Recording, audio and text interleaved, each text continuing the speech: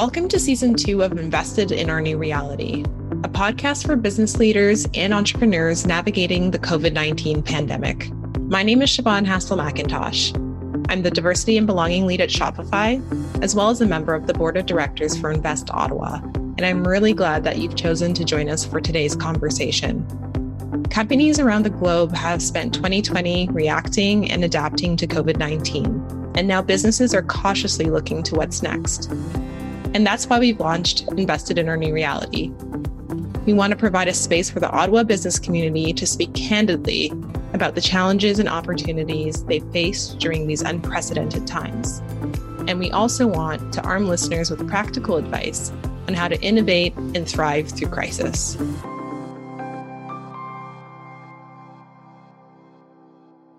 Artificial intelligence is a huge topic these days because AI is a part of almost everything we do as a society.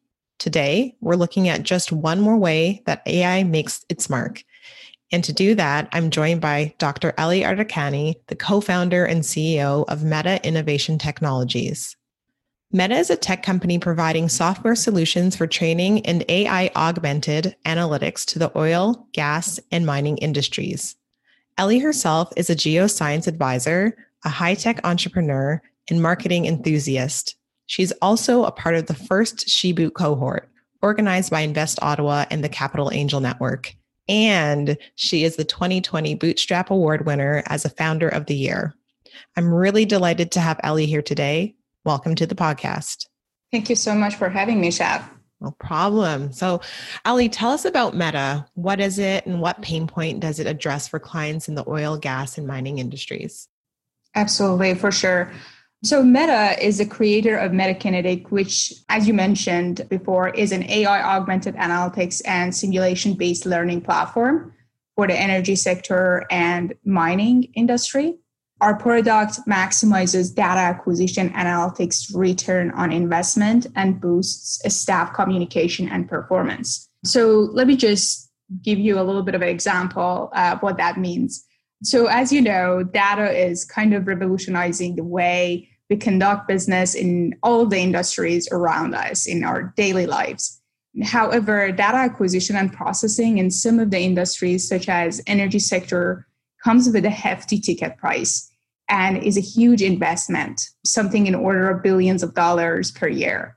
In the last decade or so, and thanks to the advancement of data recording tools by manufacturers, this sector culled millions of terabytes of data, but little attention went toward algorithms and visualization tools that can actually help them to interpret and make sense of these data sets and really link them to business value.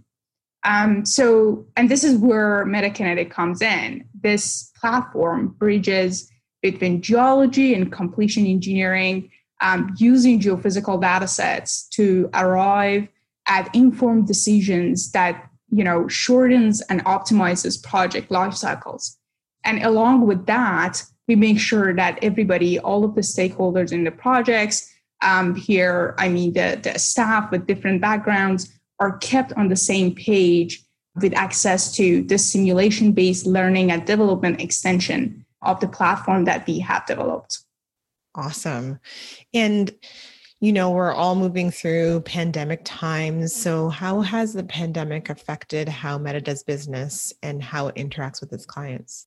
Yeah, obviously the pandemic affected everyone's life and, the way that the businesses conduct business. Well, first of all, my heart just goes to the people who were affected personally. They lost loved ones, they lost jobs. They really went through a lot of trouble through this time.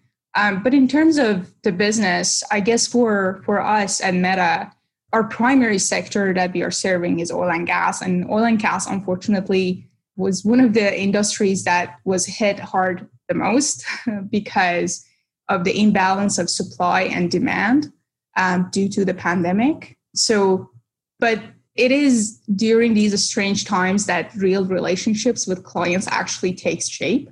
So we did our best to support our existing clients and invested heavily in creating new relationships with providing technical support, technical presentations, free consultations, and a lot of promotions that we had around our products. And in addition, we started to support geoscience and engineering departments in the transition to online courses for this fall, because we know that a lot of the students are not going back to school, and we know that they can have a little bit of a help here and there. Our platform is very, very specialized, is mostly geosciences and engineering. So these were the departments that we could actually offer help to. So we actually offered our digital simulation-based learning platform to profs and students that are taking courses in these departments, and it's going to be online. And it turned out that it was a big hit. So this fall, we have quite a number of universities across North America that are taking advantage of our offerings. I think that the point that I'm trying to make here is that, we tried not to lose focus, see the bigger picture, and figure out how to position our offerings in a way that can benefit clients, but also in the bigger picture, the society, and not just during the pandemic, but also beyond the pandemic. So we build relationships that can be harvested, down the road after the pandemic. And I think that's very valuable to me. Yeah, and it's seeming like you've been innovating and thinking outside of the box because of pandemic, but like you said, it won't limit that. You'll continue to innovate and think of new ways to build relationships after. Yeah, absolutely. And I think that that's the key to businesses, and especially for tech startups that survive this really, really unprecedented times, because it doesn't happen, every year to everyone, right? And I hope that this is the only time that happens during our lifetime. Meta prides itself on innovation, and it's working with clients in industries that are really being forced to evolve and adapt. How are you handling this? You spoke to it a little bit before about innovating, but maybe we can expand and give a couple more examples or some examples of how your clients are evolving and adapting. Yeah, that's for sure. Honestly, we are quite lucky in that sense, as our products are in line with the digital transformation movement that has been going on for a while now. It's a hot topic, really, in such ancient industries like oil and gas and mining. And pandemic, to be honest with you, as traumatizing as it is, it actually accelerated the transition dramatically. So we are kind of in a very good spot. Our products actually are in line with the corporate objectives. And that's a really big deal when you're actually putting out a piece of technology stack out there for adoption. And I call this kind of a silver lining, one of the silver lining that this pandemic actually had. We saw an uptick in inquiries that we got regards to our products. To me, that's very promising. And that is since these industries are figuring out how they need to evolve, and the way that they are evolving, it has to be from the roots to ensure the success in the future. So the adoption and being in line with the corporate objectives is really important for the technology to come in and take away the old processes and replace them and reshape them. But obviously, as any other $1 trillion industry, change and adoption doesn't happen overnight, right? Yeah. So we have to be a little bit patient, but we are very, very optimistic about at least our products and where we are standing right now. But I'm sure that there are so many other innovators in this space that I'm lucky to work with them, or they are really trailblazers. They are killing it out there for helping these industries to evolve the way that they should. I love that. I'm going to change topics slightly. I'm going to talk a little bit about Sheboot. So like I mentioned in the intro, you're a part of the first Sheboot cohort. Can you tell us what Sheboot is and why you're so excited to be involved? So Sheboot is an exciting, very exciting initiative. So in terms of what it is, it technically is an initiative to put women founders or female founders in the front line for raising investment for their companies in tech or not in tech, it doesn't matter. But the movement has actually started with, Capital Angel Network and Invest Ottawa coming together and putting their thoughts together and thinking about, the problem that we have right now of, gender diversity in general. And I think, you are in tech, better than me that there are not a lot of females in leading roles in this industry. So one of the things that I'm really excited about Sheboot is that it's pretty much the first one, the first program that came out that goes under the initiative of gender diversity. Meta is 3-year-old, and I've been places through the journey that I had with my startup. And you don't see a lot of female founders being out there for really shaping what they think that it's their mission and their vision. And it's a little bit unfair, but at the same time, there are some issues like systemic bias and those sort of things that comes into play. And I think Sheboot is kind of hitting all the marks with, not just promoting the female founders, not just promoting the female investors and getting them to invest as many as, even if you look at the surveys and data, you can see how the number of male investors are way more than female investors.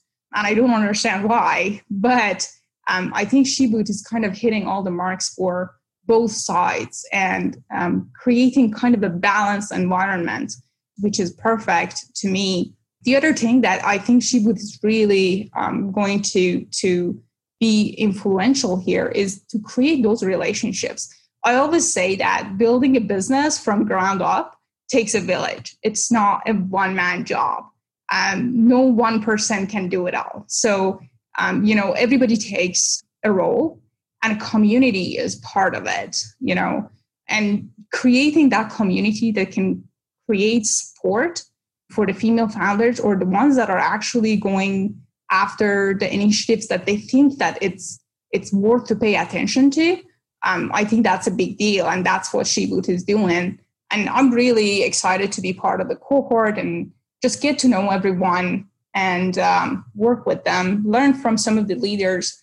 They build businesses, they exited those businesses successfully. Those experiences and just sharing them with, the younger generations, that's a big deal. So yeah, as you said, it is a very exciting program and it will be starting in September. So we're really looking forward to it.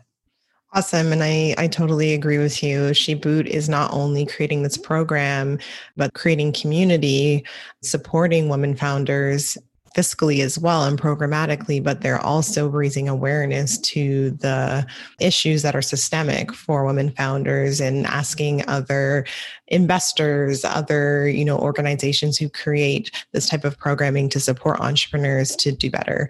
And I love that they're solving for the systemic issues, but they're also, creating the programs and community and all those things you said. And so I'm excited for it to start, even though I'm not enrolled, and to just pay attention to like all of the great work and all the great businesses who will be even better coming out of it. Absolutely. 100%. And I'm going to stay on the topic of women founders. I think it's safe to say that women founders of high-tech firms, especially those dealing with the oil, gas, and mining industries, are not yet the norm.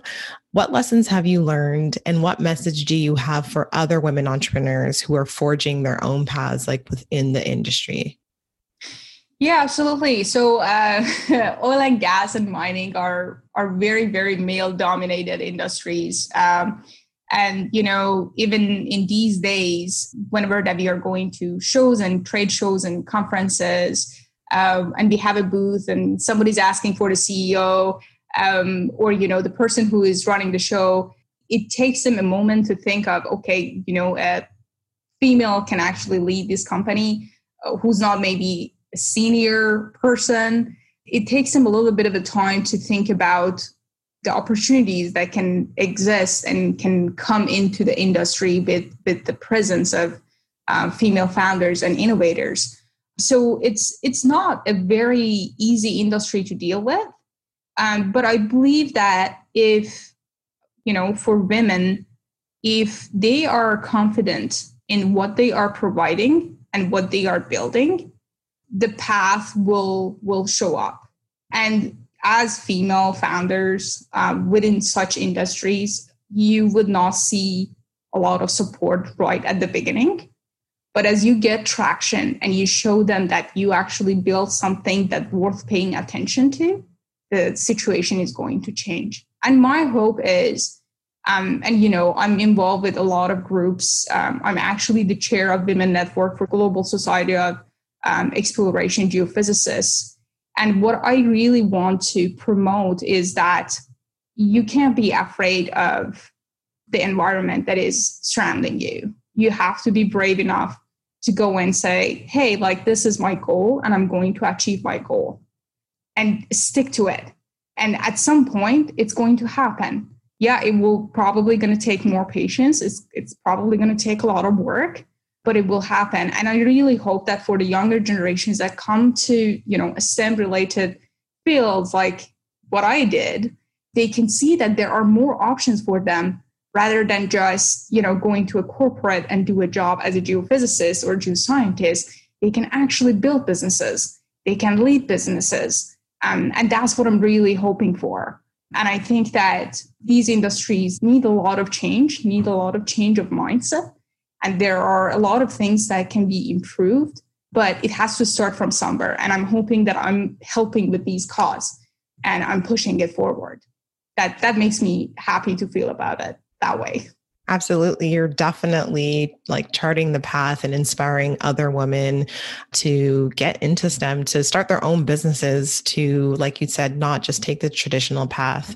I just have like one random quick question.